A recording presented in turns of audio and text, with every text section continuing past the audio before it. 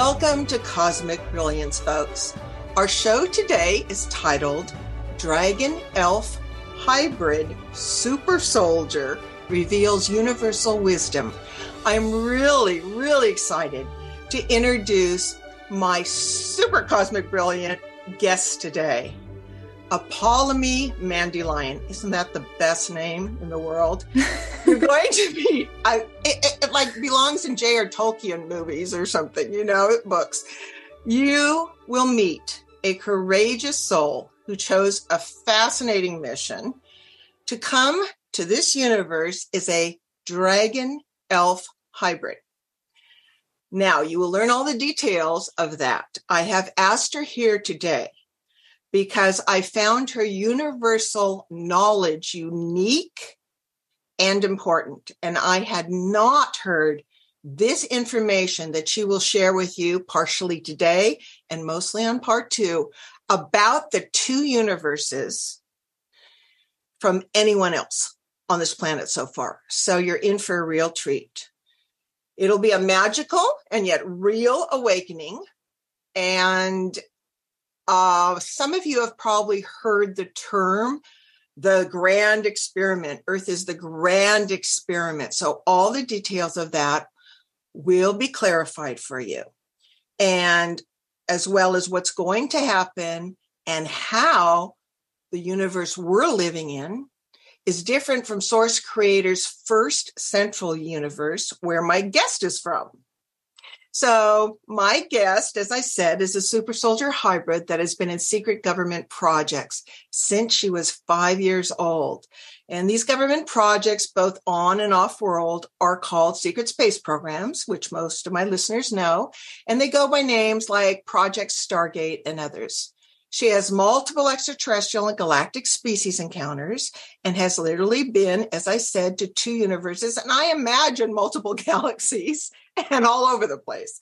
May this show serve to enlighten us all to the bigger picture of our soul journeys so that we can dedicate ourselves to the importance of developing our consciousness.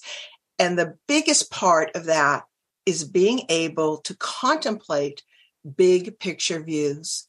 So welcome, Apollymi, and thanks for your sincerity and courage that it takes to step forward today and reveal this level of wisdom and your life's experiences. Thank you so much for inviting me. I really appreciate it. Great. Okay, so we're going to start off with a bang by introducing our audience to the unique hybrid nature of your species. And before we do that, some of the new listeners may not know that their own human physical body on Earth, or Terra, which is the galactic name for Earth, is also considered a hybrid as well. And because we have multiple extraterrestrial DNA contributions given to us through the lineage we incarnate into. And so just keep that in mind. So if you are containing it, that way you won't think when you hear somebody else's hybridization that it's such a weird thing. This is done all over the galaxies. Don't you find that, Apollymi, that doing hybridization genetics is like up there throughout the galaxies? It's a high priority.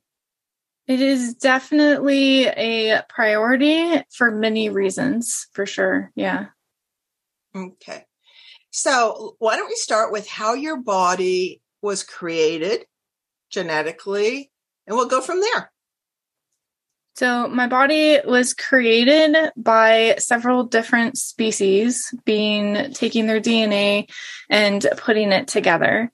The genetics are a little unstable. There was, if I remember correctly, it's been so long, about 24 to 26 embryos, and only 2 of us were actually functional. But it still wasn't enough to serve the purpose that the creators who made us they weren't very happy with the results, so we had to be put into different programs. Okay, so let's back engineer that a little bit. So this was done on Earth or on the universe you're from, or in secret projects? The genetic creation of this body was done in this universe. So there's differences in species orientation a little bit between Hinova, my body from Hinova, and my reincarnation of this lifetime of this body. Okay, so are you able to say where this genetic experiment occurred, or is that considered top secret? I know it was from the ICC. Okay. And tell people what that stands for. Oh my God, I don't know. There's so many acronyms. Corporate conglomerate, folks. Your body is a combo of two very different species.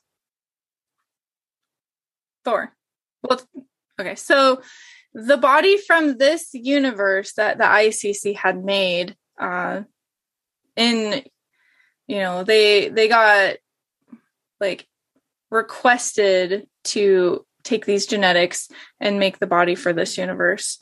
It is a mixture of Chakrel, my celestial species from, Mention which, is that what you're mentioning, what Chakrel is? Okay, so Chakrel are what most people would call dark elf species. They are from Hinova. The celestial dragon species, whose name I can't even pronounce, it's ridiculous. I will send it to you so you can put it on the screen, because their language is sung, not spoken, so it's very difficult to pronounce. They are also from Hinova.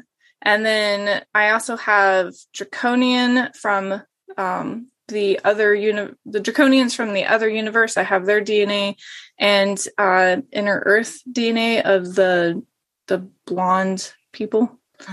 Is from what I got told. Garthans? Yeah. Okay. Wow. So they took all of that. And a little bit of human. So I guess that's fine. But they took all of those DNAs. They used the human as the bonding agent from the fifth era of man, because the fifth era of man's genetic structure is a lot different than the fourth era. And they basically combined it all together. Now, the Chakrel from Hinova and the celestial elven dragon species from Hinova, they cannot interbreed. They've been trying in Hinova. Their frequencies and genetics are too, even though they are both elven and they actually also have dragon in both of them, it's just too different. They just can't do it. You did say dark elf. And when we think of dark, we think ones that are self-serving. So do you want to describe that, what dark elf means? So most people will know what a dark elf means from the Norse mythology. In their mythology, they are called something different. I'm not sure if they're actually related or not, because the Chakrel are actually from Hinova, but they have onyx black skin. Their hair is white. Their eye color ranges from red, yellow, gold, orange. And they have they're very powerful, incredibly powerful. Okay, so dark, very tall. Well, tell us how tall. What? Well, height's kind of difficult. If normally I'm about 5'6.5" to 5'7", and I basically am crotch height to them in that height form. So I would give it maybe about 10, 11, 12, and they can get taller than that too. So. Well, I'm so glad you clarified that, just because of the stereotypes or associations we have with dark and light. So you're talking more about the skin color and whatever. Yeah. Okay. So it's not like you had to shift from being self-serving to positive serving or anything like that. No, a lot of their interactions with, obviously I'm an experiment, so my interactions were a lot different than their normal, but their military is definitely kind of reminds me of the Dark Council, Dark Draco faction, but their people on just normal planets are absolutely wonderful. They're nice, they're giving, so you can't really judge by any of that. You have to do person to person. Thank you so much for that. Now you have drawn this amazing picture. A terrible drawing. No. Oh my gosh. It's amazing. It's amazing. And describe this for people. This is your elf Hanovian form? Yes, and the form that they gave to me in this universe as well, because they were trying in Hanova, for some reason, it worked. I ended up becoming a product of a celestial, what I call my celestial dragon species, who are also elves. They start off as elves in their younger years, and then they actually start learning to shapeshift and turn into their dragon form in their later years, more towards the age of like mating and finding a mate and stuff. So even in Hanova, I was one of the rare kids who was born with dragon traits. I had my ears, my wings, and my tail. So gold and crimson red is my celestial species' natural hair color. And it's also their main color in their dragon form. Now, all of the prismatic stuff, they don't have that. That is something that I integrated into myself in this lifetime, along with the pink hair. We'll describe Hanova, folks, but I want you to first get how she was created and her true types. We'll describe a lot about Hanova, and that is the term for Creator Source's first universe. Okay, we'll get into all the details of that. So every time you hear Hanova, you'll think of that. You're saying that your natural or most comfortable form that you have in Hanova, where you came from to incarnate here, can shapeshift and into the dragon or the elven form or play that way and utilize those abilities. Is that what you're saying? Yes. So cool. How fun is that? So my celestial species in Hanova, I say celestial because I can't pronounce the name. They look like elves. Their skin is very pale. Their eye colors can be any color of the rainbow, but usually towards the blues, the purples, the pinks, even, indigo, greens, that sort of eye color. Their hair, again, all of the species, every single one has crimson red hair for the base and then actual gold in their hair. It's not like blonde, it is actual gold, along with our fingernails. Whoa. So gold is a very high frequency too. Mm. What pops up for me is the fire element. Do you work with a lot of the fire element, like reddish gold?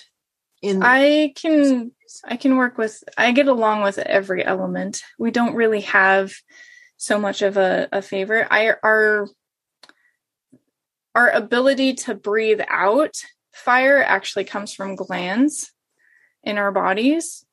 And ours is a blue, like a really sapphire blue fire that comes out, and it can ignite without oxygen. Our chemistry mixes together and it will literally ignite in just about any environment. It's very hard to put out. Whoa. And what is it actually made of? I have no idea. Wow. And the glands are situated in your stomach, lungs, or what? They run from right here, and then we have an area in our chest as well that produces the phlegm stuff. And can you use that at will as much as you want, or does it run out and you have to rest? And yeah, we only store so much, and then our body has to produce more. So it's not our first line of defense, or at least not for me. Mm-hmm. But that's a wonderful ability. And all those abilities are online with you in the Super Soldier program too. Yeah, I do not use my dragon form very often on missions. They have a hard time controlling me in those forms usually because I can get a little mischievous, but so we're going to be really good friends.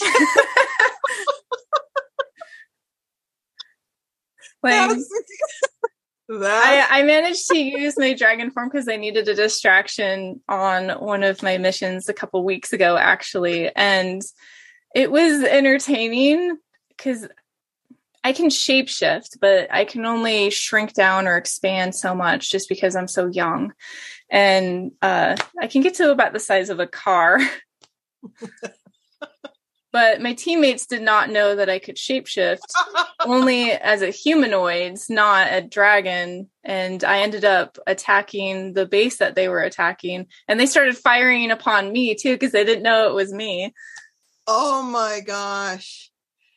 Well, in the military, so many secrets are always kept. And they don't advise you or your teammates. You usually travel in a team of like 4 or 5 or something. Is that what you do? We usually go, it depends on the mission, actually, because we can either just have me and another person, depending on what we're doing, or we can have up to 7 to 12 people. That makes sense. Okay, so this dragon thing is so fun. Okay, so you can do the dragon thing, use the dragon abilities, but you don't shapeshift into that much. You usually stay in your elven form that we showed, the first form. Mm-hmm. And the only way, we'll get into this, folks, but the only reason you're not seeing her in that elven form, but check out the ears. And in celebration of you, right? These is because she's wearing a smart suit that prevents you from seeing that. We'll get into that a little later. Okay. So, here's a kind of personal question. So I understand if you don't feel comfortable answering this. What was your unique soul mission for coming to Earth? Because I've done a lot of shows on starseeds. So most people will know what starseeds are, and there's starseed council missions, and many people that I sense are incarnating from there to coming to Earth to help out. So did you have something like that go on for you? Well, it's a long story, but basically I'm here for punishment, and I'm also here for source. Basically, I work for the Starseed Council, not the ones that everyone knows. This one is actually from Source itself. And we go and make sure that everyone's abiding by the rules for experimentation. I basically evaluate the planet's evolution of consciousness and damage to the planets. And then I report back to them. Report back. That makes total sense. That was what I was sensing from you. You're going to learn about what she's saying and how Source's universe operates. It's not exactly a free will universe. This experiment we're in is a free will universe. Okay, I just got to ask you, ready? Did you blow up a planet? I did. It was not intentional. I was actually aiming at Mars. So what ended up happening was there was a faction of most people call them the Dark Dracos, the Dark Council, whatever you want to call them. They're the ones who are basically messing everything up for everybody else. They ended up infiltrating Mars when it was going through its starseed or seed planet phase, which means that everyone had to be assessed. The planet had to be assessed to see if they were going to be part of the new galactical society where they could come up from the planet and live with everybody else. And they ruined it for them. There was a huge raid basically on the planet, and we had to shut the experiment down early and basically nuke it from orbit to try and annihilate all of these bad people. We try to get as many good people off as possible who had passed their ascension. I mean, teleporters were going from the pyramids on Mars to Earth to Venus, some, towards Jupiter's moons. They were just trying to get everyone off as fast as possible. And me being who I am and what my job entails, it was my job to basically do what we call the wipe, where we cause a huge cataclysm that literally wipes out 90% of the life on the planet. And that huge scar on the side is actually from the energy weapon I used. Well, I ended up missing my mark and ended up hitting Maldek instead. Now, mind you, I do jump parallel universes, so this is the events that had happened in my existence. So Maldek ended up blowing up, and I got tried for every single death that was on that planet, which is why I've been here for so long. No wonder they sent you to Earth. Well, Earth wasn't that bad when I got here, No, and then it kind of went down scale every couple thousand years. I had heard that story being a galactic historian, and that isn't Maldek what's the asteroid belts? Mm-hmm. Okay, so folks, when you're looking up in the sky, you can see the asteroid belt are the particles of Maldek, and we've had multiple galactic wars. Most of you know that, multiple galactic wars, and there was a similar thing that happened in Atlantis that took Atlantis down, which was a misuse and overuse of crystal and other kind of technology. So I am not like making light of this, but I understand your position, and I understand how easily you could do that, because it's about calibrating and everything else, right? It's well, I was out there alone completely, or at least so I thought, but I felt a pushing energy actually push my trajectory out. But it was my energy weapon, whether I had control of the situation or not, every soldier is responsible for their actions and their weapons. And so when I went in front of the council, the Starseed Council, the real one, I got tried for every single child, parent, adult of every species, animals, plants, so I got tried by the true laws of source. And instead of them destroying me, I got sentenced to here. Mm-hmm. And I've been here for about 34,000 years. Reincarnating over and over and over again. Yeah.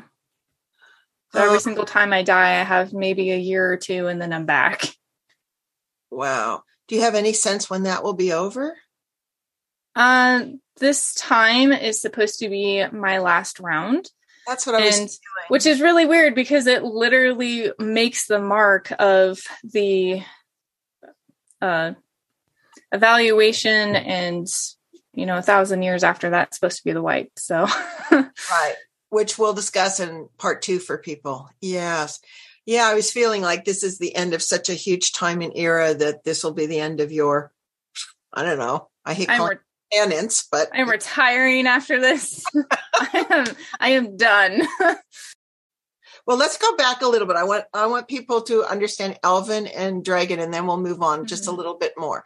So how do the dragons live in Hanova, the universe you're from? Like, describe a little bit about their culture, their food, their habits, their likes, their family, kind of like that. Well, the only ones that I can really talk about is my species, because oddly enough, I was really sheltered over there, being a product of something that wasn't supposed to exist. And you have to understand that, yes, there is not fighting allowed in Hanova. You are not allowed to hurt people. You are not allowed to kill people unless there are certain contracts. And those contracts have to be signed, documented, and okayed by the Immortal Seven. When that happens, you have a small area that you have to be mindful of the plants. You have to be mindful of the animals, which usually we evacuate the animals. And you can only use a certain amount of power and technology to fight each other. And my species and the Chakrel species have been at war with each other for quite a while. And my celestial mother got taken as basically a war trophy because not very many people get killed in those battles, though it can happen. And then they can choose to reincarnate into a different form in Hanova. It's the only change that really happens over there. So she got taken as a war trophy by the person that she got subdued by in battle. And he ended up being basically an admiral. And they actually kind of fell in love and ended up she got pregnant with me. And then he basically let her go to go back to her own species. Mm. And so I got raised pretty like behind closed doors. The only person who knew was my mother, her high commander, and who we call our creator. She's not an immortal 7, but we know that our creators are made by the immortal 7, by source, and they don't hide that from us. They actually live with us. They teach us. Right. She looks completely different than the rest of us. So, and she was also the only one who knew. And so, like, the only time I learned about our dragon species is when I actually joined the military and I started, going through the classes. I got homeschooled at home. They're a very social structure. We love knowledge. Knowledge is a huge thing for us. We love nature. Nature is also huge, and music. Music is like to all of our souls. And when you're in Hinova, it's a lot easier. There is all the frequencies are pure. I remember my mother's harp. It was made out of crystal and had gold and silver strings. Oh, sorry. I forgot about that part. The harp was made out of gold and the strings were made out of crystal. Sorry. No problem. So the harp, the structure itself was made out of gold, and the crystal strings you don't pluck. You actually just rub up against them, and it actually makes the vibrational tones. Wow. Because they're conscious themselves. The strings are crystal, right? Yeah. And so how thick the rods are made is how the tone is. Sorry, I have a past life of Apollo, and I was describing one of my harps. That's all right. I get those confused. That was actually one of my secret questions I was going to ask you if you did the Apollo thing because of your name. A little bit's a giveaway. Oh yeah, I guess it makes sense. Yeah, it was a long time ago, but I share in my shows that all the movers and shakers and the gods, small g of old, and everybody are all here. A lot of them are here, incarnated. Yeah, it's a huge process. I recycling. love meeting them. It's just really fun. We'll have to do a show about your life as Apollo was. I'm still getting memories, but it's definitely interesting when you meet the actual gods, because some of their avatars are still out there, and they're like really friendly to you and kind of like just bring you in as family, and you don't know why until a few years later, and you're just like, okay. There's two things that pop up for me. One is that were treated like an illegitimate kid, like keep whatever shame or keep private or whatever. But the other thing is, if I understood this right, you had two opposing forces there, and you're a product of that transformed into love. And our whole game here, or a huge part of our game here, is us to integrate all the aspects of ourselves into dynamic balance, right? Instead of the extreme dark, extreme light, all of that. So to me, you're a living example of that. That's what I feel in you, because I can actually feel your sweetness along with your mischievousness and everything else. So, oh, wow. That's so interesting. Okay. So let's give our audience a little description of what your birth is as a dragon. Do you remember your birth as a dragon? What was that like? My memory of me being born was actually given to me by my creator before he came over here, because she had to literally tell me everything. I didn't know who my dad was.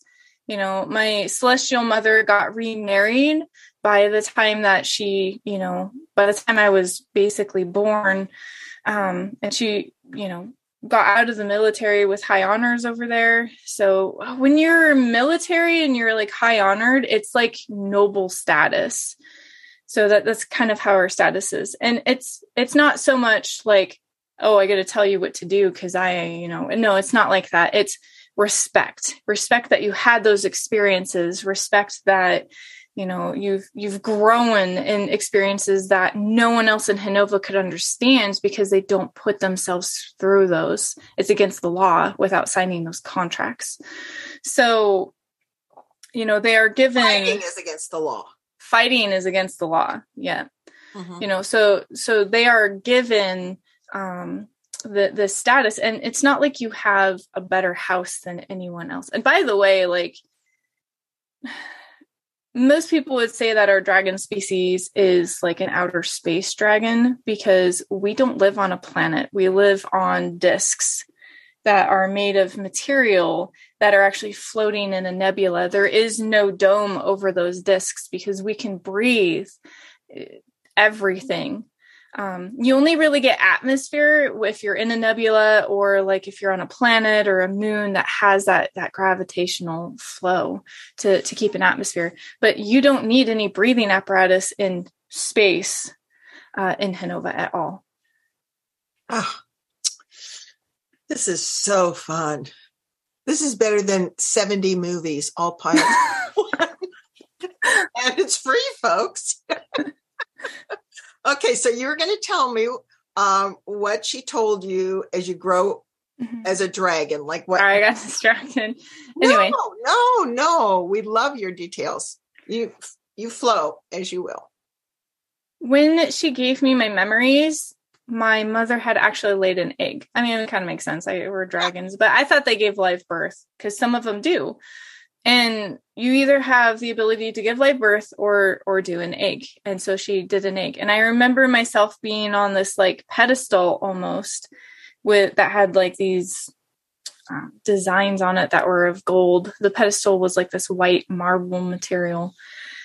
And there wasn't like a nest or anything. It just had like this little prong thing that held me up. And I remember like cracking out of it and seeing myself in a third person cracking out of it. But I could remember, like, it's weird because it's like you see yourself in third person, but at the same time, like you feel everything as if you were first person. Mm-hmm. And I remember her coming in and just picking me up and then naming me, which is Apollymi. So, and then like taking me, and she put me in this cloth. Like I didn't really need cleaned up or anything. It was really weird, and then like that was it. But she was kind of amazed because I was born with, a tail and ears and wings, which there are other children who were born full dragon. I just kind of got like the weird in between thing. And it happens like once every 500 years in Hinovian years. So. And I would think that would be considered honored, like the American Indian white buffalo or something like that. But it wasn't so much. You being different was not considered. It was a little weird when I went to basic training because like, it's not something that's seen very often. So, the other girls were kind of like looking at my wings and my tail and stuff. And I was really shy even back then, but so it was like something new for them, for the younger generations, because the older generations could already turn into their dragon form. And we don't get our dragon forms automatically. It's a puberty thing for us. Tell me about that. When does your tail and wings and dragon form happen? So even though I had my tail and my wings, I could not transform fully into my dragon form until my 14th birthday. And I'm sure it's kind of different for every person because we have both males and females. Fascinating. Now, is that a comfortable process? No. No, not in the slightest. It is very painful. Ouch. How long does that last? I think mine lasted about a half hour. At first, like my skin started getting all itchy, like everywhere. And this goes like, I never got my dragon form in Hinova. It wasn't until my soul and like my physical body here, because it shared the Hinovian DNA, that I actually went through what I guess you can call it a molting process here. And like, my skin started itching really bad. Like I felt like I just got like sunburnt and dry for like about a week. And then I had severe sharp pains where my shoulder blades were. It literally felt like someone was taking glass and just ripping it there like all the time. I didn't want to wear a shirt. It was very painful. And then for some reason, mine associated with the moon. The moon phase, whichever it was, I like to keep private to myself. Mm-hmm. But there was certain like eclipses that happened, and that seemed to have like triggered it. And it felt like my wings were ripping out of my back. My tail and my ears, I have always kind of had ever since I was a kid. So those didn't really get too much painful, except for the tip of my tail. Like I was starting to get like spikes on it that actually came from inside my tail, which was really weird. And then I could feel like fur growing on it, and then like my hair getting really long. And it was really, really bizarre. And I could see in my mind's eye, like everything that was happening, but the pain felt so real, and I could feel my bones crack and breaking and just like forming themselves. It was about a half hour of excessive pain. Whoa. That's intense. And because you were so unique that way, it wasn't like you had a mother or somebody was saying, oh, you can expect this and it's okay and it'll only last this long or anything like that. I had absolutely nothing. I did have contact with other dragon spirits and entities. Like they seemed to like hoard around me ever since I was a kid. But I never thought in a million years that I was a dragon. Never. Mm-hmm. It wasn't and I thought it was just my shape-shifting abilities, because I've had those on base ever since I was a kid, so I just thought my shape-shifting was going crazy for some reason, because the dragon form that I had taken was so bizarre to me that I actually was really critical of myself. I was like, what kind of dragon is this? It's like all messed up. I had spikes on my tail. I have feathers and leather on my wings. So I was like, what the heck is going on? And then like my ears started like, they go like this, like on the top. They're like horse ears, but with spikes on the tip, and they go like this. I was like so confused, and I could feel my elven ears get longer, because every person who's energy sensitive has always come up to me and been like, oh, you're an elf. And I was like, yeah, I know I have Fey lineage. What do you, but it's only other dragonkin who come up to me and been like, you're a dragon. Well, you've met some elves too, right? I have met a few, and I've met 2 species on Hanova. There's more species in Hanova of elves than just the celestial dragon species and the Chakrel. And the Chakrel also have dragon lineage as well. They're kind of like a weird mirrored image, but they have completely different energy frequency sets. They're more of the silver spiral, while my celestial species is more of the golden spiral. So, and that might be why they can't really genetically bond together very well. You've got something there. Yeah. Yeah, it's like how we're mixing frequencies and alloys to create more ability and stuff. Yes. Oh boy, just got a lot of insights there. So I got to tell you, I have never heard of an insecure dragon. You haven't met me yet. What is the hardest adjustment that you had to learn as a dragon? Here in Hanova. Both, but probably here because you're here. Let's start there. Learning to fly, definitely that. I mean, like during shape-shifting, like I always flew with like feathered wings, but since my species has both, it's the flight aeronautics is very complicated because it only works in certain atmospheres. Earth, not so well. The atmosphere here is too light. It only really works with very dense atmospheres.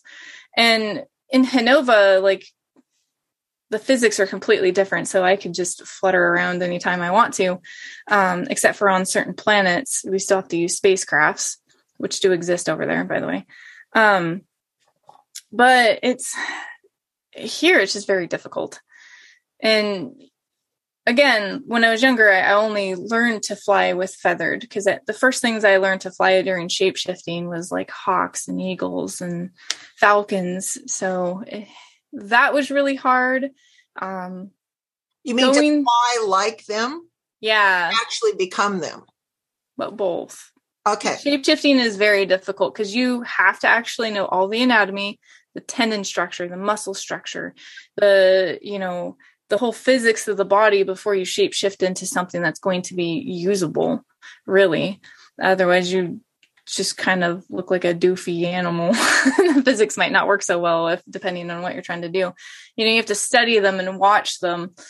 And that took months of training for me for just one animal.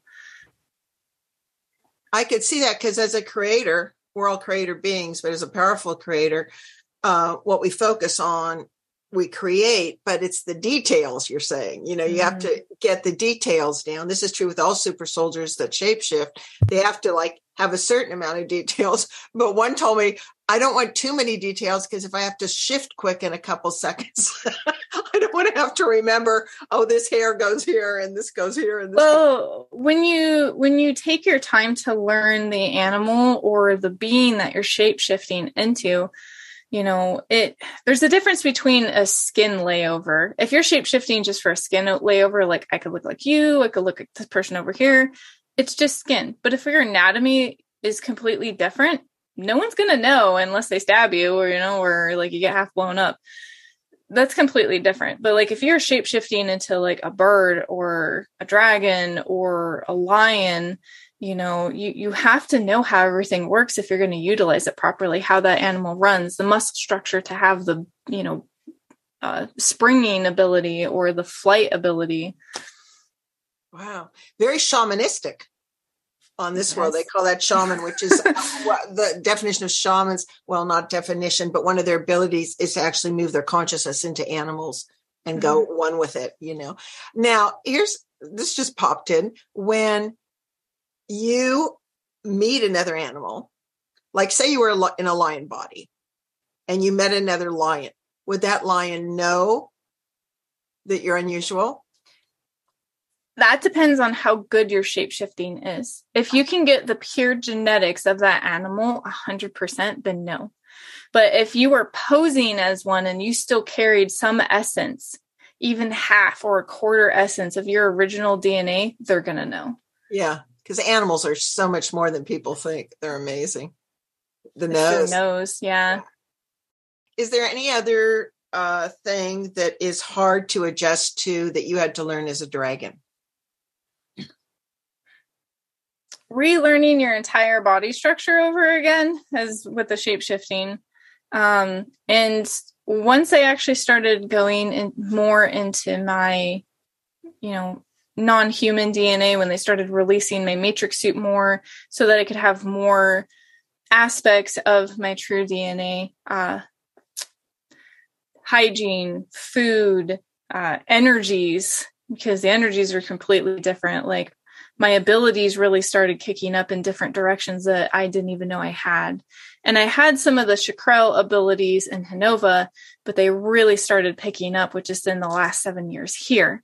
So, relearning their abilities too, as well. And I'm still learning their abilities. They're not very keen on sharing. And with being a mixture, I have some abilities that neither of the species have either. So I've been having to learn that on my own as well, which is extremely difficult at times. Wow. So, because you read my mind, not unusual for you, but the dragon, the dragon abilities I was going to ask you about. And I would imagine there are a lot of different things. I could list off a bunch, or you can tell us what you can nod, or you could just tell me what you do. I don't know if we have to play the game because you're not allowed to tell me, so you can go like this. Okay, so we got telepathy, right? Yeah, but my elvins have that too. Okay, because I was going to say dragon elven, okay? Both of them. So telepathy. Yes. Reading energy fields. Both. Infrared and other vision. Dragon. Control of other minds and fields. And that really kind of depends on how, that could be both. It depends on how schooled you are and skilled. Well, usually the Draco part's very good at that. Draconians? Yes. And you have a little bit of Draco. They're very good at projecting people's minds, right? Yeah. What were you going to say? Well, I was going to say, if we're just being this universe for species that I'm mixed with, some of the tall, it really depends, because like there's certain levels of controlling other people or projecting your thoughts into other people. So it definitely could be both for Elven and just Dragon in general. And I'm pretty sure they mixed me with Draconian, because the Chakrel can mate with quite a few things, and so can my celestial species. And dragons of the ethereal nature, depending, it's a good bonding agent, which is why I'm sure they put the Draco in there. Or yeah. Draconian, sorry, not Draco. My apologies. Yes. Mind melding, like there are, you also do ambassadorial. We'll get into that. And so if you're talking to someone and they need to feel what you feel or what you've experienced, you can project that, right? Yes. Sensing lies. That's both. That's definitely both. That's like child's play to you. Use of fire energy to destroy things. Both. Elves are actually, depending on the type of elves, if they're really close to source, really close to nature, they can control a lot of elements as well. That would make sense. Yes. So water, air. I mean, as a dragon, you're already flying through air, doing all of that. You talked about how you can use fire at will. Water. Mm-hmm. Okay. Tsunamis, things like that when you're on bad behavior. I don't think I'm that good. Even I have my limits for certain elements. Okay. Let's see. Telekinesis, throwing objects with your mind. I'm going to go with dragon for that. Or possibly elf. I'm not sure where I've never seen my celestial elven species, even on the battlefield, use telekinesis. But I do know that the Chakrel can. Okay. It depends on species, I guess. Okay. Teleportation. Dragon.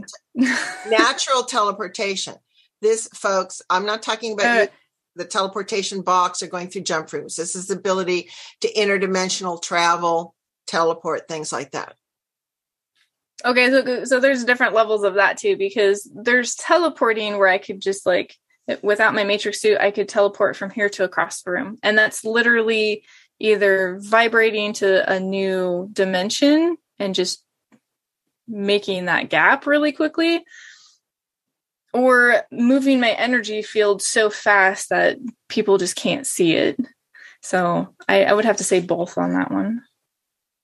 Changing the frequency levels. Yeah. Mm-hmm. Okay. All righty. Shape-shifting, we already talked about. Invisibility. I'm going to go with dragon on that one. Okay. Now we're talking without a smart suit like the one you have on. Dragons can do the invisible thing. Right. And basically what we're doing is we are bouncing light off of our auras. So you'll be able to see through us, everything, because humans' vision is very, very like you have a very small scale. So we basically bend the light around us. So it's like looking into a mirror that's like a dome almost. I've literally walked up to people, even with my matrix suit on, had a full conversation with them, and them not remembering or seeing me at all. Whoa. Well, because it's not even in their framework, right? It's like rocket. So yeah, it's like I feel this light around me and it's all prismatic and white. And then I'll just walk up to them. And it's like, I don't know if I'm phasing or not, but it feels kind of like halfway in between that.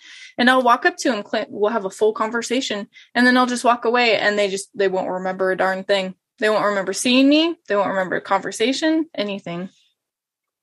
it's because it's so out of their element and they haven't been trained to be more multidimensional, I think, too. It's just kind of like, shut off. But that's a great ability. Can you cause people to forget? I don't like doing it very often. And it's a battle of willpower at that point. Yes. Okay. And obviously phase shifting on multiple levels. Mm-hmm. And obviously all the basic ones, clairsentient, clairaudience. Your hearing must be amazing. Oh, with the suit, it's meh. Without the suit, it can be pretty high and annoying. Oh, yeah. You have to learn to like shut it off or on. Otherwise, it's just static like everywhere. Both as a dragon and elf. Mm-hmm. Yeah. And then you would probably, we talked about this earlier, you would have high sensitivity to frequencies in general, biosensitivity, right? Which is good for you to be around EML, ELFs and EMFs and all that kind of. Yeah, the 5G internet that I'm running off my computer right now, I can actually feel. I can feel when I switch it to the 2G. I've freaked out my chiropractors before getting X-rays because I'll tell them when they're hitting the button. I can feel when I'm getting CAT scans. MRIs are a nightmare. Yeah, that's all sound frequency, but you can feel it all the way through. Like most people apparently can't feel it at all, which I thought was really weird. No, they can't. Yeah, it literally feels to me like you're on one of those like washing machines that's just like jumping everywhere. That's like your full body. Our medicine that we're allowed here is so primitive; it's ridiculous. Yeah, yeah. Empathicness. Yes. And most of my friends hate it. They do? Not gonna lie. They'll be walking by and I'm like, what's wrong? And they're like, oh, would you stop? Can't I be moody without you like interjecting? And I'm like, I just asked. So I would imagine folks, she's probably sent out on missions almost every night. I mean, this is her with 3 hours sleep to do this show. So woo-hoo! Now, do you know how to take in prana, chi, and energy and live off that if you have to? Yes. And it's one of the only things that's been keeping me alive. If I'm actually deprived of it, which they do quite a bit, especially during like huge celestial events, like solar eclipses, planets alignment. Wow. They will actually make it to where my suit does not allow me to feed off of prana. And you can ask anyone who sees me on a daily basis. I'm outside with my mouth open, eating as much light as I can from the sun. So if I get too prana deprived, I start going primal. I start getting really moody at first. It's like I'm not eating, and I will start to eat everything underneath the sun that I can get my hands on. But it's not what my body needs. It's actually quanta. It's prana. And the more I'm deprived of it, the more I start eating darker energy, because that's the chakrel side. And it's not good. Like, because I'll contaminate you, right? It's not that it contaminates. Like the darker side is still a part of source. People have to understand that. It is the second half of it's the golden and silver spiral. All those emotions, energies. I explain this in my academy. They're part of source. So, and with them being part of the silver spiral, like I just get cranky because I'm hungry, but I start eating that darker energy. I start eating like more darkness, which is not evil. It's like nighttime energy. But it can make me still very cranky because I am a being of light also. And if I can't get it, like I've literally started eating darkness energy to the point where I started eating that light energy. And most people don't know that the darkness has its own energy spectrum of light because they both produce light. It's just one is on a very different spectrum than the other. And that gets into a whole conversation about what dark energy really is too. Mm-hmm. Exactly. Yes, most beings that have a lot of, shall we say, golden or celestial, live off prana. And as you know, that comes from the sun too. So the old worships of, worshiping the sun and all of that. So that makes total sense to me. I know.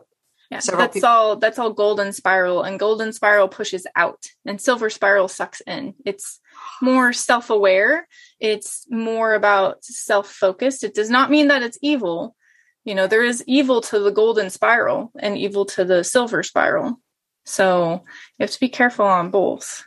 So that is so fascinating. So golden, would you say, now this is too simplistic, more yang, more out there, more like this, and silver's more, I don't know if you'd say feminine, but it's more like introspective, inward kind of thing. Could you say that? Yeah, if you want to associate that with the golden and silver spiral, absolutely.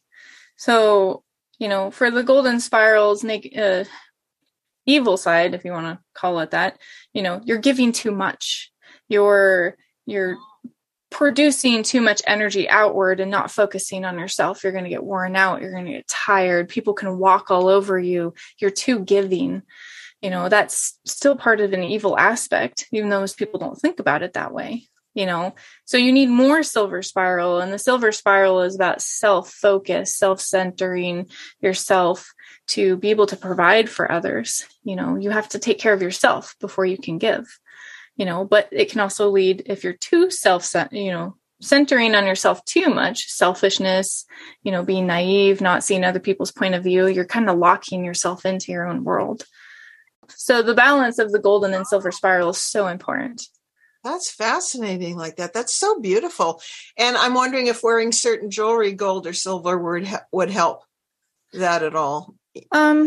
Because it's more of like a experience. Like, yes, wearing gold and silver will help you attune to those frequencies, and it can affect your brain and your heart and your astral body to a certain degree, but you have to realize it of what's going on before you can change. If you're drowning in energy too much, then it's hard to feel the energy of the other.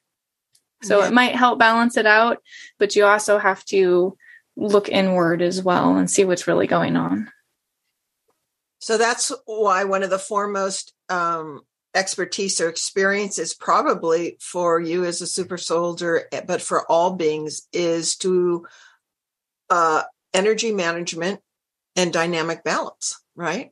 Oh, they don't teach us that. They just teach us to use our abilities for as much destruction as possible and support for our troops. But, no, all of this other stuff came from my remembrance of teachings of Hanova and the first Atlantis. Yeah. Not the one that everyone else is remembering. Yes. Atlantis is very old, and we'll get to that part later, I'm sure. Yes. Okay. What I want to know is, when you were arranging this lifetime here, right, you consulted Yahweh. Was that correct? Yes. And how does that work? So I have been reincarnated a lot. I have quite a bit of knowledge of the afterlife. In my past life, which was only 4 years before I was born, I was Christian. And I had given my, soul to be protected by one of the divine creators, and Yahweh is one of them. And so I went to him after I ended up passing on. And I do have memories of his paradise, which is absolutely beautiful. I do recommend going there.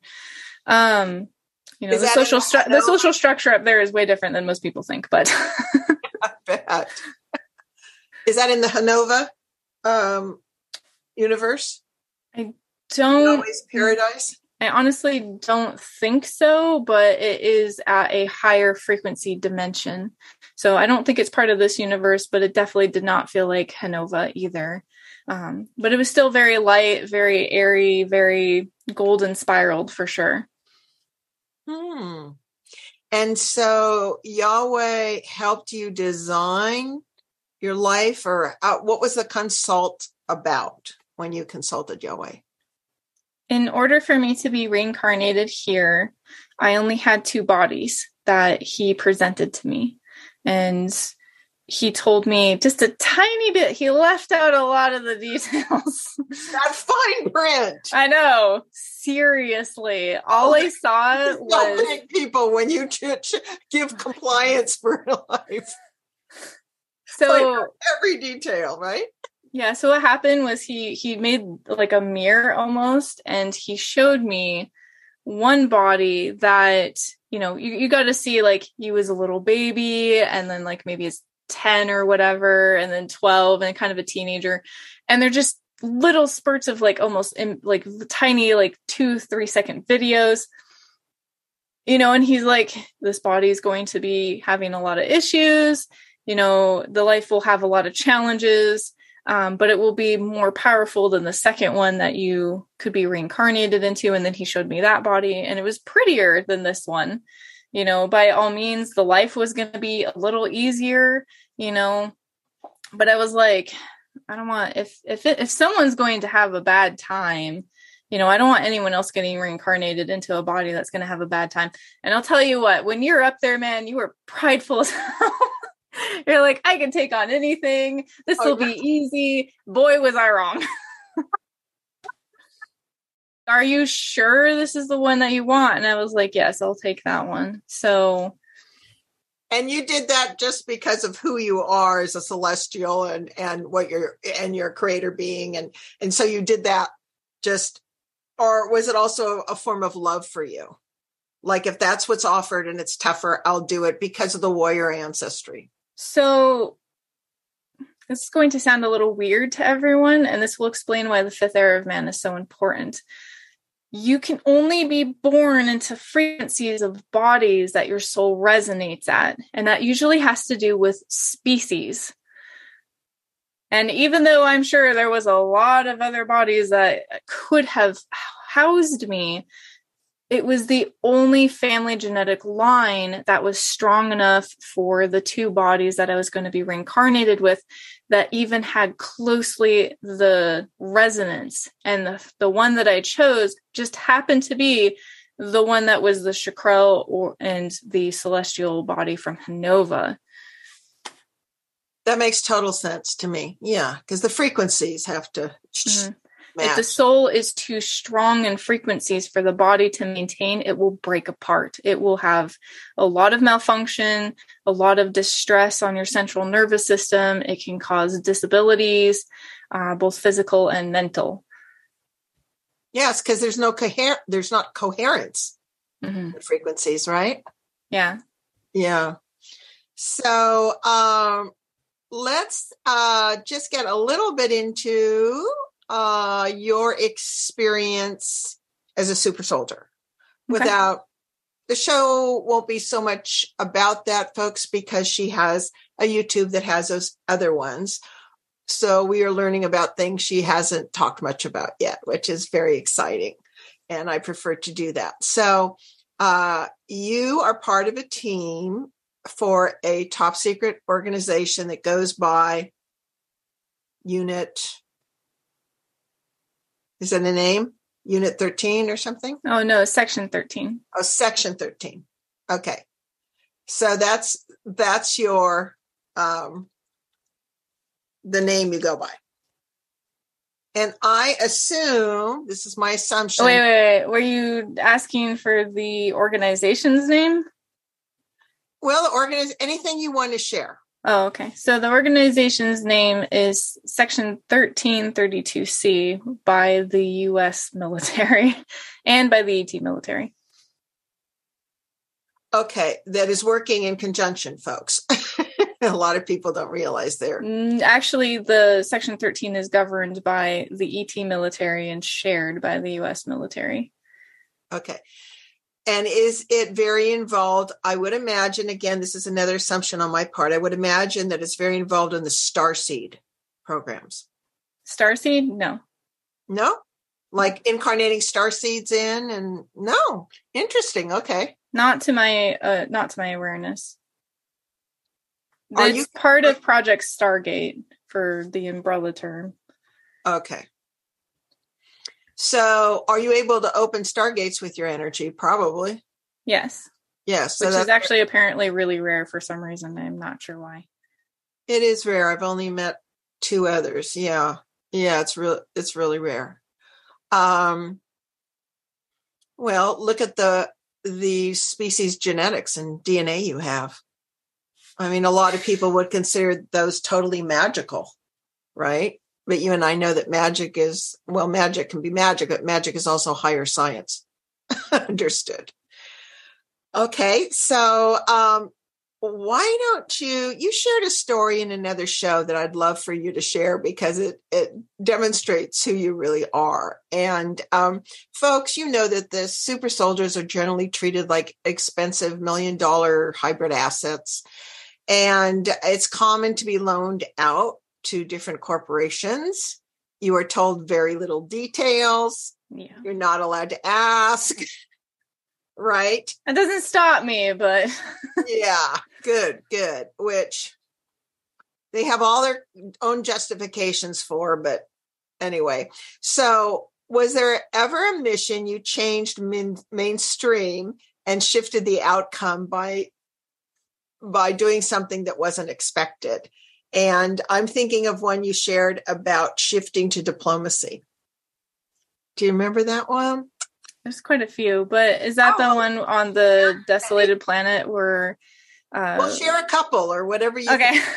Because I love these stories because it demonstrates the power of you as an individual following your own integration and guidance, no matter what. Right. Well, they don't like it when we get off script, basically. Yes. But anyone who assigns me to a mission has literally, I have a tag on my file that says not always compliant, is very unorthodox, and does things that I'm very just unpredictable. So, and yes, I do get disciplined for every single one. However, if I find that disciplining is going to be not, if my outcome of possibility disobeying orders is going to outweigh the outcome of obeying orders, then they can just shove right off. Right. Especially if it's something I'm very passionate about. I just don't like being a mindless drone who just goes out and follows orders and, hurts innocent people if that's what they want. Exactly. So, if it's the one I'm thinking of that you're talking about, me and just a couple other people got debriefed on going to this very desolate, I guess you can call it planetoid. It was very rocky. There wasn't really any flora or fauna there. And we went to this human outpost where these guys were building. It was like just this building out in the middle of nowhere. It was a couple stories tall. It had science labs in it, just engineering stuff. And these guys kept getting attacked by the local terrestrial beings there.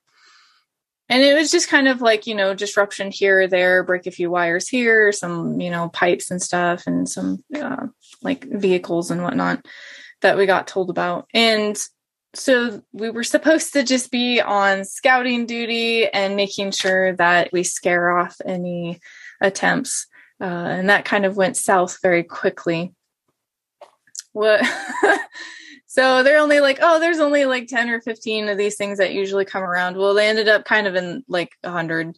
And I was only on a team of 5, I believe. And we got overrun very quickly. These things were literally like clawing through the walls, breaking the impact glass doors. We were just like you could breathe outside without an apparatus, but the air was quite thin. We keep our helmet suits on occasionally just for like bacterial purposes, but we really didn't even know what to do.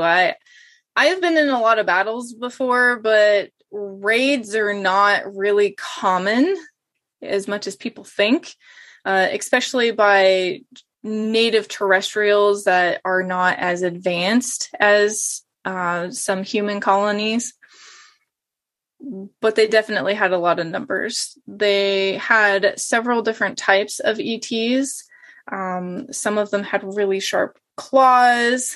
They kind of looked like a mixture between a gray, and they had like really big mouths with like sharp pointy teeth.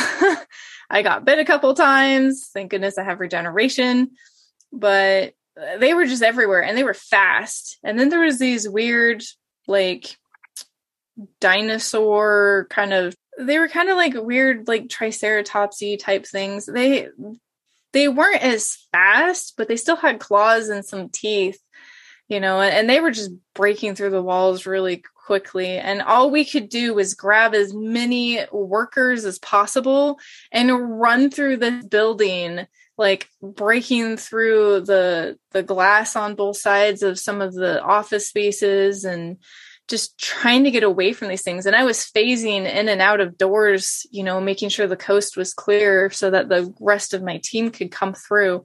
And we got separated a lot. We ended up making our way to the basement and got out of there because there was a bunker bay that we were trying to get these people out to so that they could get, back to a safer area. And when we came out and around, I was with my group because we were trying to be very stealthily getting these people out of here. There was this weird entity that kind of looked like he was like moss colored almost. Oh, like it was really that before. Yeah, it just looked like he was just made out of like one of those chia pits, I guess. I don't know if you want to think about it that way. And he was just like behind one of these boulders, like watching the chaos go down. And I'm like, what is he doing? And I was like, okay, there's obviously something wrong. I can feel from this person that, something's not right. This whole situation just was kind of weird to me to begin with. And so I decided I was going to go down there, and I told my crew, I will meet up with you guys later. I know how to portal jump, just leave. And they're like, you're not leaving with us. You're one of the head members of this crew. Like, you need to tell us what to do. And I was like, you guys will be fine. Just get them out of here.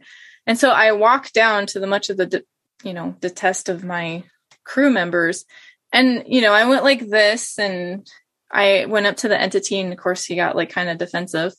And I was like, take me to your admiral, take me to your, person who's in charge. Well, I use some verbal, and then like when I speak, I also project. Yes. So, and then it took, I can't believe I said this. I was like, take me to your leader.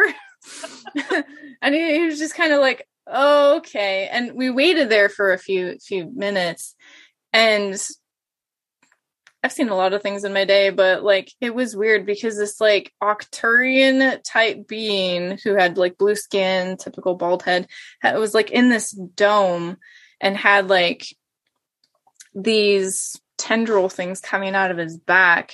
It was kind of like this weird suit he was wearing. Came over, and I was like, I need to speak to your leader. This has gone on far enough. So they ended up taking me to a couple miles outside of where we were to their base. And there was another moss like colored being over there. And he was brown. The other one was kind of like, I think he was brown too. And I asked them, I was like, what the heck is going on? Like, why did you guys attack these people? And they told me that they agreed to let the humans here and build and everything like that, but they had certain territorial lines that they had to stay behind, and that building was not where it should be. It was in their territorial line. And so I got a hold of my commander and basically told him what happened. I'm like, this is just a territorial dispute. This is nothing, and of course the humans were like, oh, we didn't know. And I'm like, that's BS. You guys totally knew. Don't lie. You're always pushing the boundaries. I know, right? So, and they're not the only species. So we got it all figured out. And, yeah, some people died and some of their people died, but it was definitely a lot less than it could be, and then that diplomacy completely stopped everything because everyone had that meeting and they got everything settled out. Yes. So it's a communication issue. And you, how do you say that when you go back to your commanders and it's like, I know that you know that I know that you know you just played a game and I'm not willing to play it. Right. Well, when I got back, I got freaking smoked. They were like, you disobeyed orders. You put your team in jeopardy, blah, blah, blah. You can't just be walking off and making decisions. And I'm like, what I do, that's why I have my tag on my profile. I've seen my file, but I'm like, I'm not sorry. I'll take the punishment. And then, after everyone left the board meeting and everything, he patted me on the back. He's like, good job. Well, I'm proud of you with that. And I wanted people to have the experience of how you are able. Now, I think they all should know, though, what is punishment. Because we'll talk about punishment on Hanova in part 2, but punishment here, like what kind of thing would they do? I know you had to wear a collar at some point.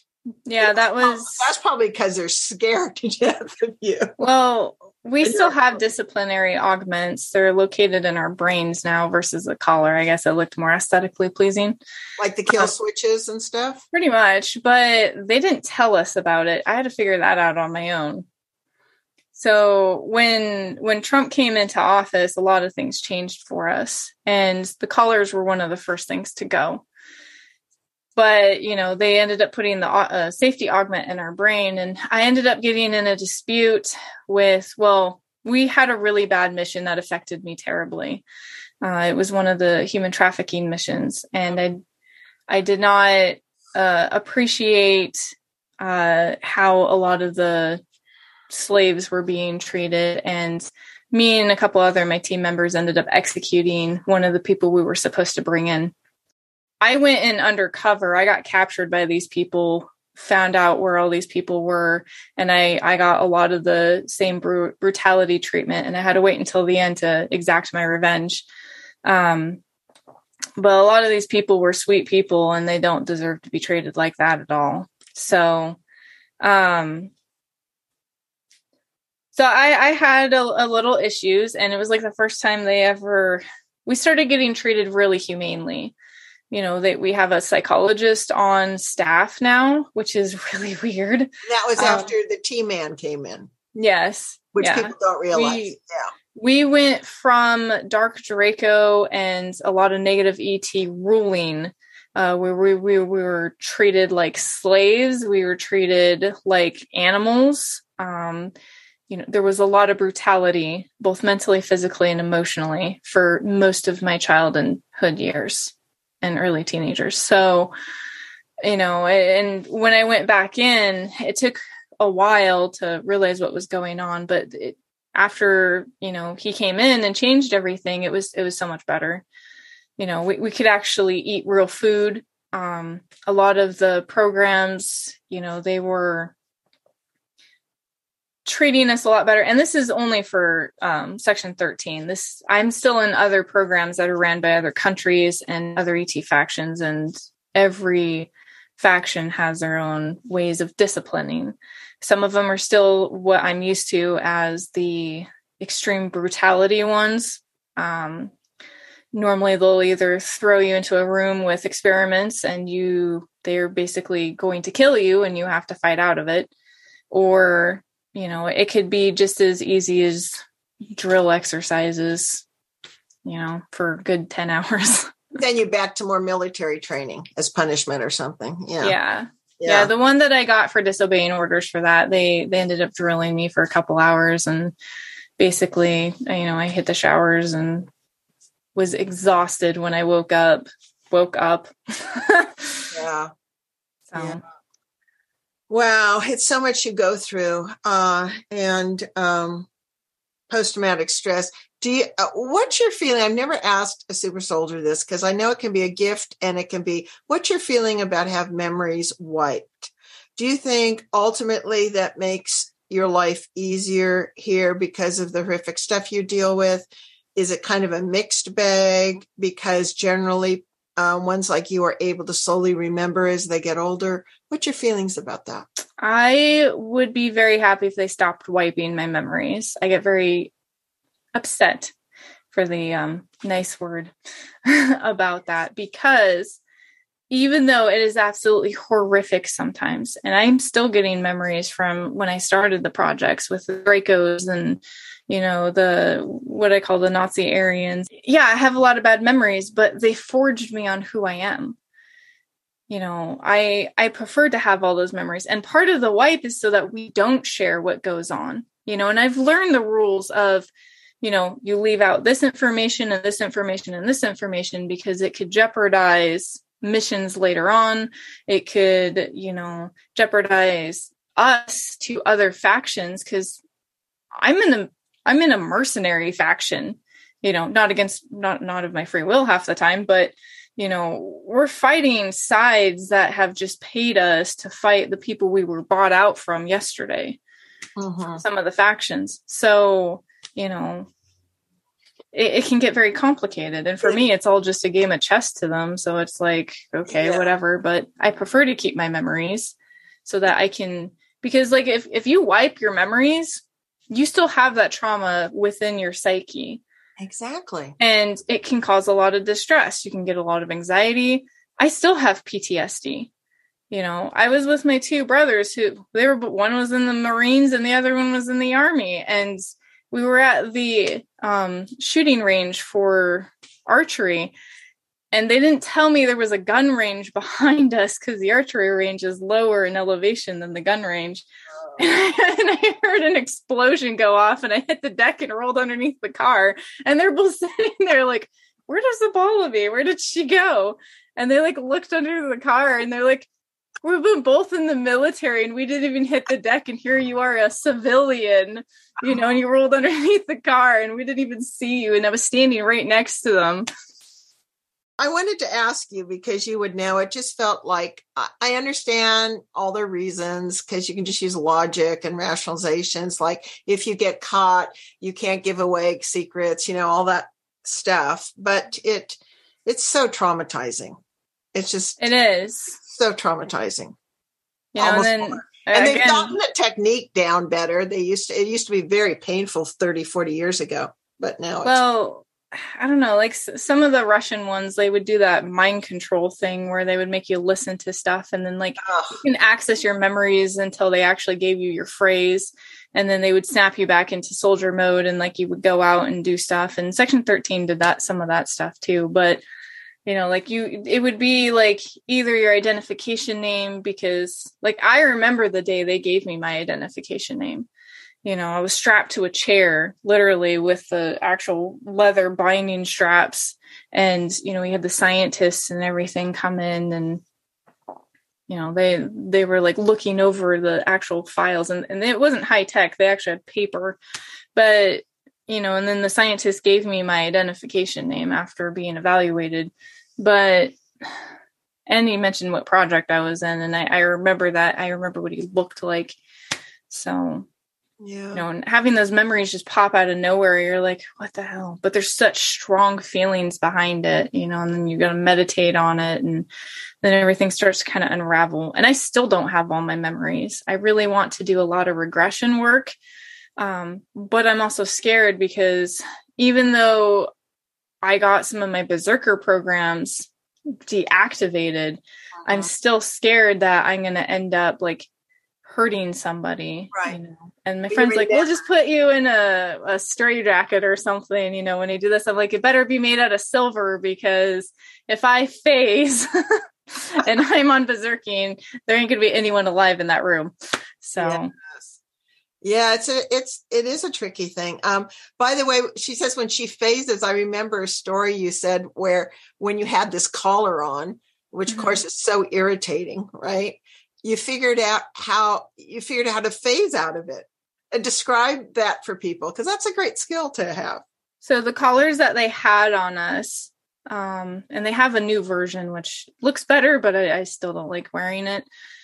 they're like this thick of metal that have a little box right here and a green and a red light. If it's green, you're okay. If it's red, you get like 10,000 volts straight to your soul. And they have technology to manipulate your astral body as well. So it's not just your physical body that's getting punished, it's your astral as well. And they, depending on who has the button at the time and what project that you're in, depends on how often it will be used. I got shocked at least 50 times a day. I'm not joking. I was very disobedient. I didn't understand why I was there. I didn't understand the purpose of them torturing us all the time. And they don't give you information. They're just like, you do this or you're going to get punished. It's a form of slavery. I don't mean to be disrespectful, but it is. No, it really is. And Earth is all about slavery, and that's what we're trying to end. So, it's now there are, I understand, some advanced ETs coming in and teaching how you can get people out of post-traumatic stress easier and hopefully like up leveling in a more humane way, how to train people to be soldiers, not just with torture and all to activate their abilities, but more with love, like they do on Venus and stuff like that. Have you seen like benefits coming out of that slowly, or a shift, or not really? I'm pretty much to myself. So if it's happening, I haven't seen it. Okay. I understand what you're talking about though, because like when I start training other members of my group, I do the same thing. Like, yes, I understand why the Nazi Aryans ended up, torturing the crap out of us, because I ended up talking to them, and they're part of the ICC, right. and I ended up talking to him. I was like, well, why did you guys do this to us? He's like, we wanted to make you perfect. We wanted you for you to embrace everything that you are in every situation. And honestly, I have to thank them for it, because I would never have came up with certain physics of my abilities without that torture. And it was one of the worst freaking couple years of my life. We were fighting ETs with the collars on, and those collars suppress your abilities if they want them to. They're completely gone. You don't have a regeneration. You can't even be empathic. And you had to learn how to fight extraterrestrials. Mm-hmm. Yeah, well, I understand the reason, but also, without getting into it, a lot of the Fourth Reich are taking Black Goo nonstop, which, folks, raises your IQ, but makes you completely like borderline psychopathic. And so, you don't have the compassion. So those guys are big on torturing. They're big on perfection. They're big on that. So I get the point.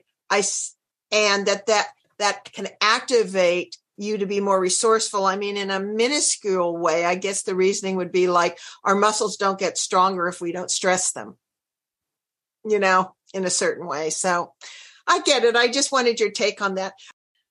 The dragons that I've heard about or know, they're very connected to swords in their culture. I don't know if it's a draconian thing or what.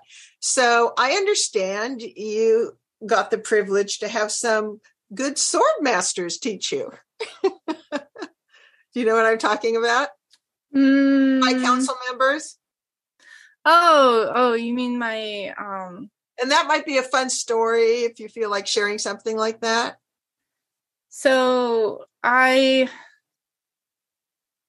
started my ambassador training for the Shakro to be part of the the Universal Council, going to their meetings and everything. And I do have some association with the High Chancellor of Andromeda as well. I call him the High Chancellor. That is not his title. Out of the entire Andromeda Council, he is like one of the members who is, they look to him for a lot of wisdom and a lot of guidance. And he is Arcturian. And one of the other members on that council is a female Syrian. And she was trying to help me get underneath my feet. I had a lot of distress at the time because this was all new to me. I absolutely love being in space. It's home to me. I felt very comfortable. Well, we were in Andromeda at the time, and in their home area actually. And she asked me to stop by one of her planets to where she just basically wanted to get to know me more. And I was really excited because I love learning about different cultures. I was really excited to learn about their culture because I knew absolutely nothing, nothing at all. And, so I'm like, oh, I've been to a couple planets on Andromeda, with that actually belong to the High Chancellor of Andromeda, and they're absolutely beautiful. They're gorgeous. I love the mix of cultures there. You see Draconians and Octurians and just like Syrians and like some of the aquatic beings and humanoids, even just walking around peacefully. There's no fighting. They're just living all there and vibing together. So I was like, oh, wow, this is really cool. Well, we ended up going to one of her planets, and it was very, very like Buddhist monk-esque. I did not know this about them, but they are very into like monk training, and I got to actually sword fight with her. I got my butt kicked, by the way. It was not even like, they are so fluid, even though they're scrawny. They look really scrawny. Their muscle structure, everything. They're very fluid, very dexterous, very agile. Syrians you're talking about. Yeah. Yes. Yeah, they are. Yeah. Their muscle structure, even though scrawny, just like the Arcturians, are incredibly strong. Couldn't even believe it. I was like, oh my goodness. But I did not know that they were interested in swords. And there was quite a few other Syrians there who were, out on this like sand area and this like temple area, and they were practicing their movements. And I was like watching them for a little bit, and she's like, why don't you come spar with me? And I'm like, I'm thinking all of my powers and abilities, and I'm like, you probably could trump me on everything, but I don't want to hurt you. She's like, oh no, it'll be fine. You come on. And so we go down into the sand area, and everyone kind of like, just basically watches. And she throws me this weapon, and, she's like, you can also pick any weapon that you want. And so I ended up picking,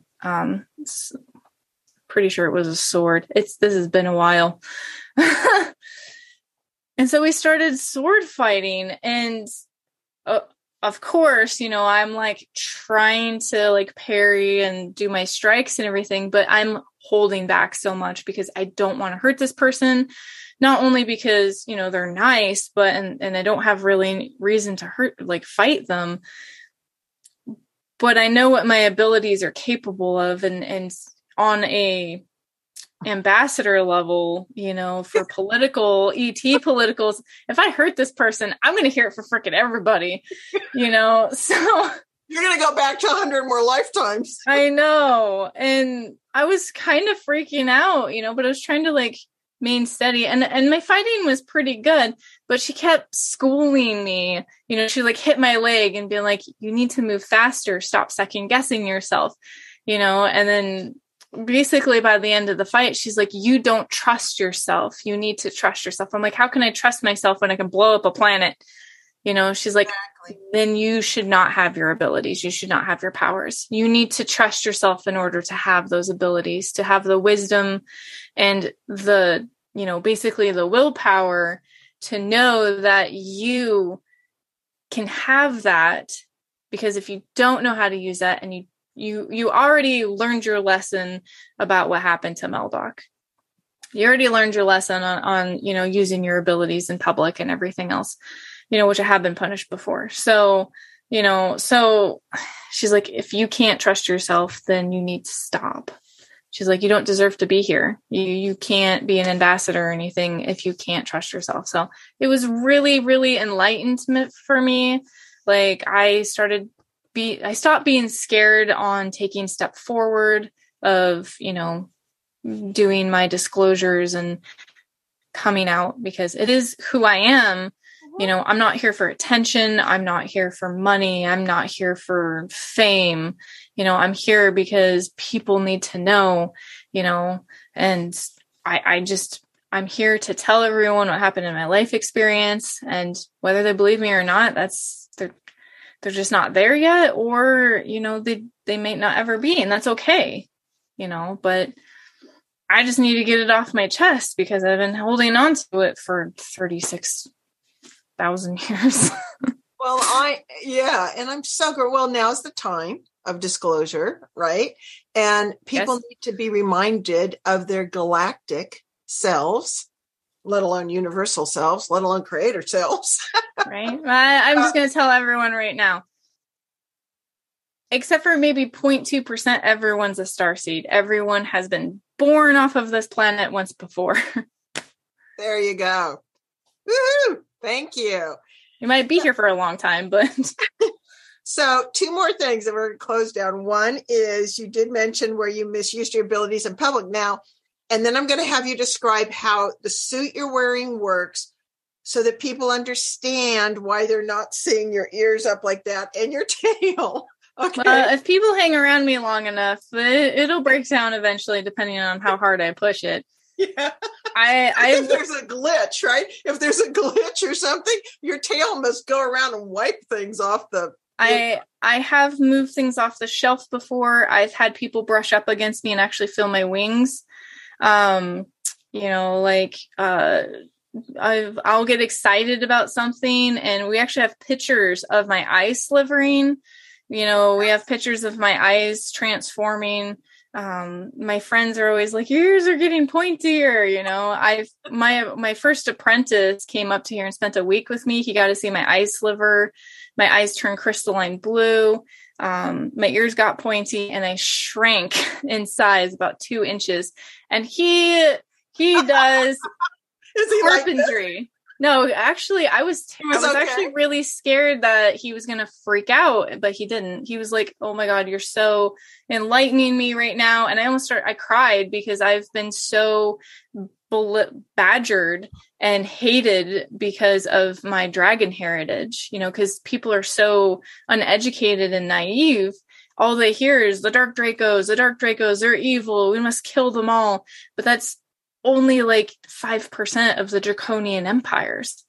Unfortunately, there was a huge conglomeration of them down here, but that's not everybody. I may have been created by them, but that doesn't make me who I am.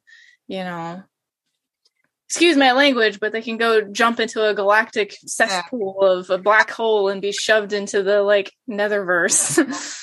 You're helping people with their ignorance and with the loss of their memory. So was that considered like if you have friends over at your house and you start relaxing more or whatever, and they find out, do you actually get punished for that by your... It depends. So there are rules, and most energy manipulation people of the old ways know this.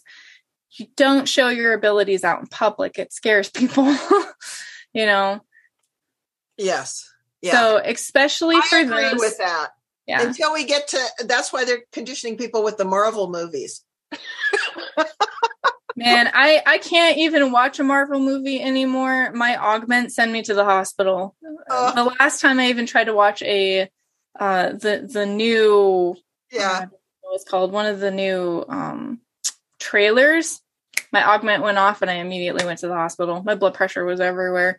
I can't watch Black Widow as much as I want to try to, and I want to record it and get everyone in my face to see my emotions and eye shifts and stuff, because that movie just set me off for all my augments. My super soldier training started coming out. My dogs were cowering in the corner just from me watching this because I went stone cold, so they're like, oh God. I hear that from a lot of super soldiers. They go, we can't watch those movies or, whatever. Yeah. It starts to trigger our augments, and then we start having panic attacks, PTSD now, when you moments. say trigger the augments, folks, they can have augments both for control, but they can have augments for positive augmentation, correct? I wish I had that. Well, you don't need it because you're coming in with so many abilities from your species and whatever. So is the augments freaking out because you're not to watch those and all your body temperatures and everything are changing? So it's alarm. Yeah, and it's basically, oh my God, they're getting their abilities, because when I watch those movies, it's so close. Yeah. 30 minutes into or 20 minutes into the Black Widow movie, the shows that they were watching, some of those are triggers. You have to be careful if you're a super soldier watching that movie, especially from the 80s to the 90s. Some of those started triggering me for my programs.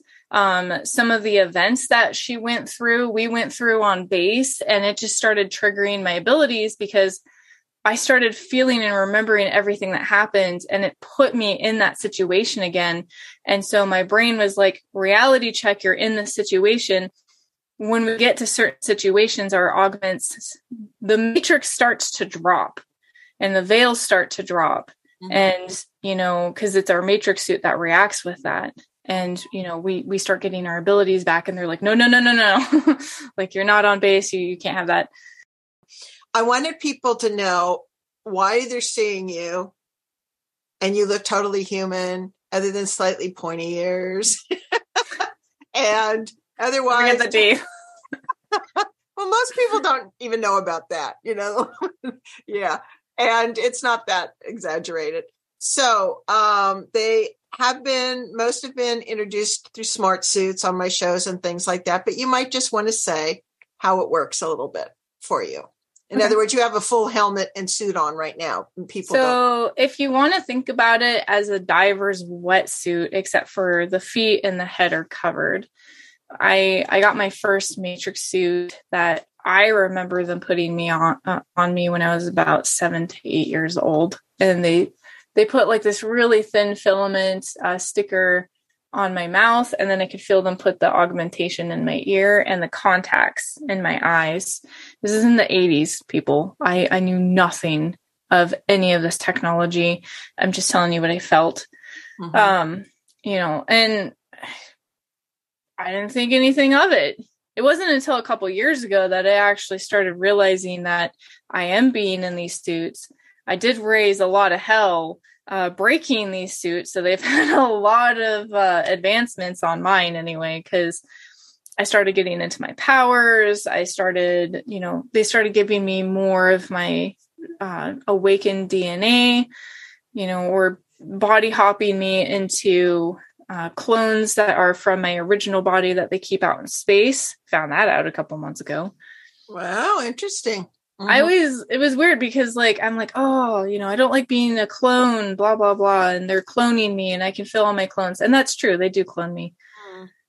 So they keep the suit on me they don't have to do it too much. I can wear a lower suit when they put me in a body that isn't dragon. But if there's any extra appendages or anything, I always wear the holographic suit. So whatever my matrix looks like, they keep close to that.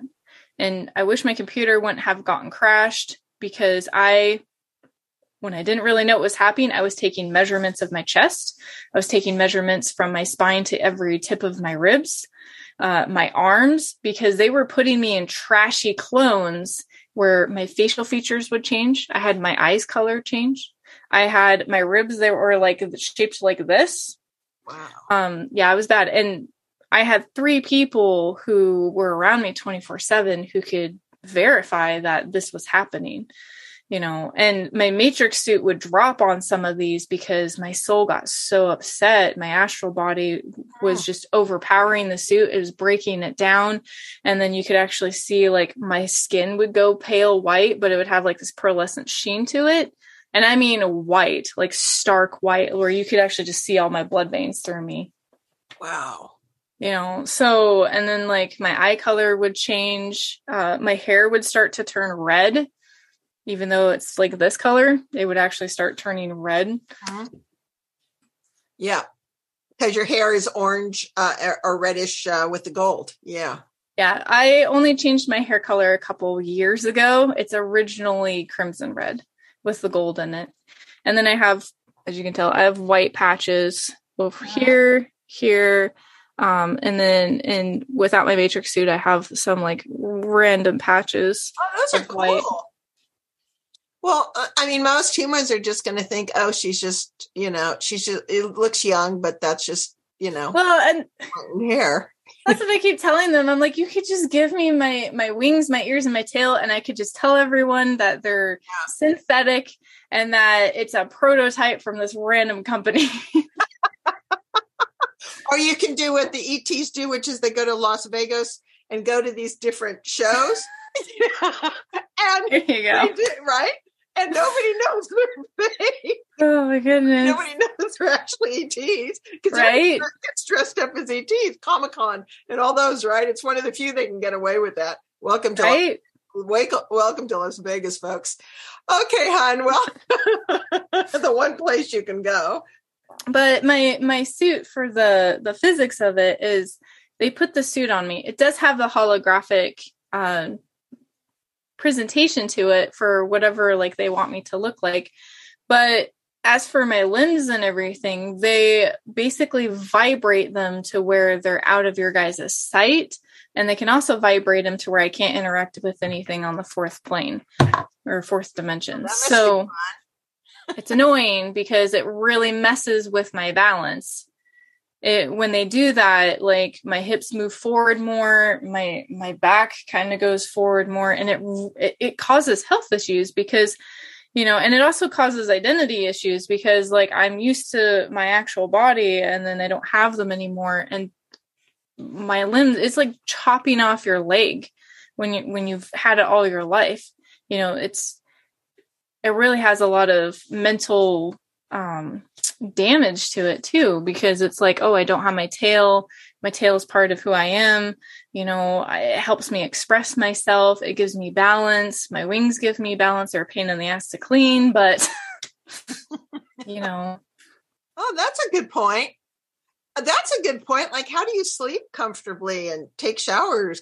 You must have no furniture in your house because you need space for everything, Oh my goodness. So my bed is on the floor. I sleep on a mattress.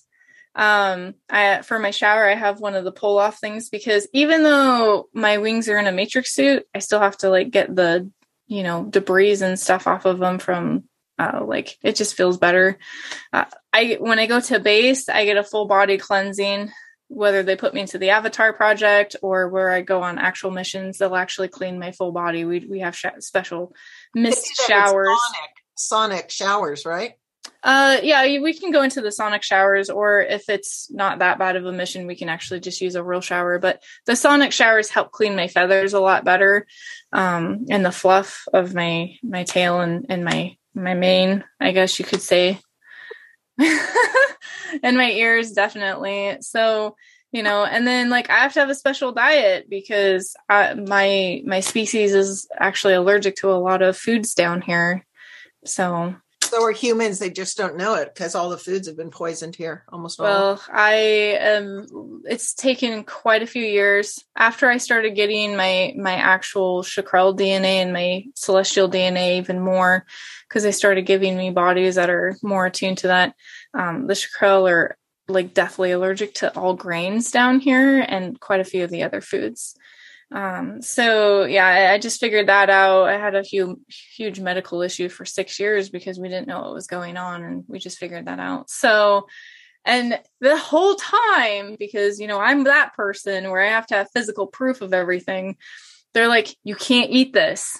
You can't eat this. You are allergic. And I'm like, I've been eating this my whole life and I've only been ever allergic to grain alcohol. So why would it be just now? Cause I'm all skeptical, and they've been telling this for me for 6 years. And then last year I started listening to them and got onto this diet. And then my GI specialist was like, I need you to eat grains again, cause we're going to do the endoscopy thing, and totally messed me up. How come they can't just give you food from the food replicators with this special diet? Oh, we get food on base, and I get food when I go into outer space. And I told them, I was like, it's not, you could just put like a food company on the box and just teleport it onto my steps. No one's ever going to notice. Exactly. But they're like, that's against the rules. That we can't do that. So silly. Or teleport it into your house. I know, that's what I said too. I'm like, you just teleport it into the basement. I'll be fine.